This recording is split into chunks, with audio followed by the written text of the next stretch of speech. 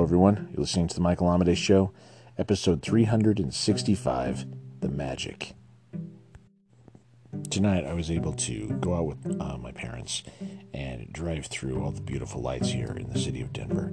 Then after that, I was able to see an old friend and his fiance and really connect and have just some wonderful conversations and just good feelings all around.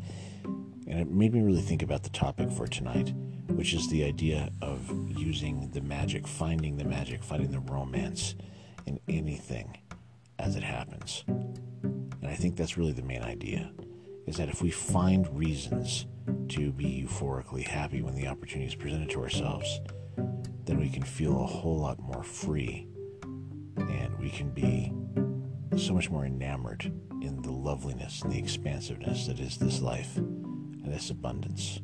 So that's my short message to you tonight.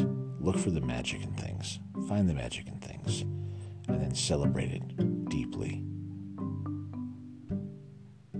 If you want to send me a message, you can. michaelamade.com. Just go into the contact form there. It's the best way. If you find yourself being creative with poetry, lyrics, or short fiction, consider listening to my radio show, World Poetry Open Mic, broadcast each Friday at 8 p.m. Mountain Standard Time. You can find us at worldpoetryopenmic.net.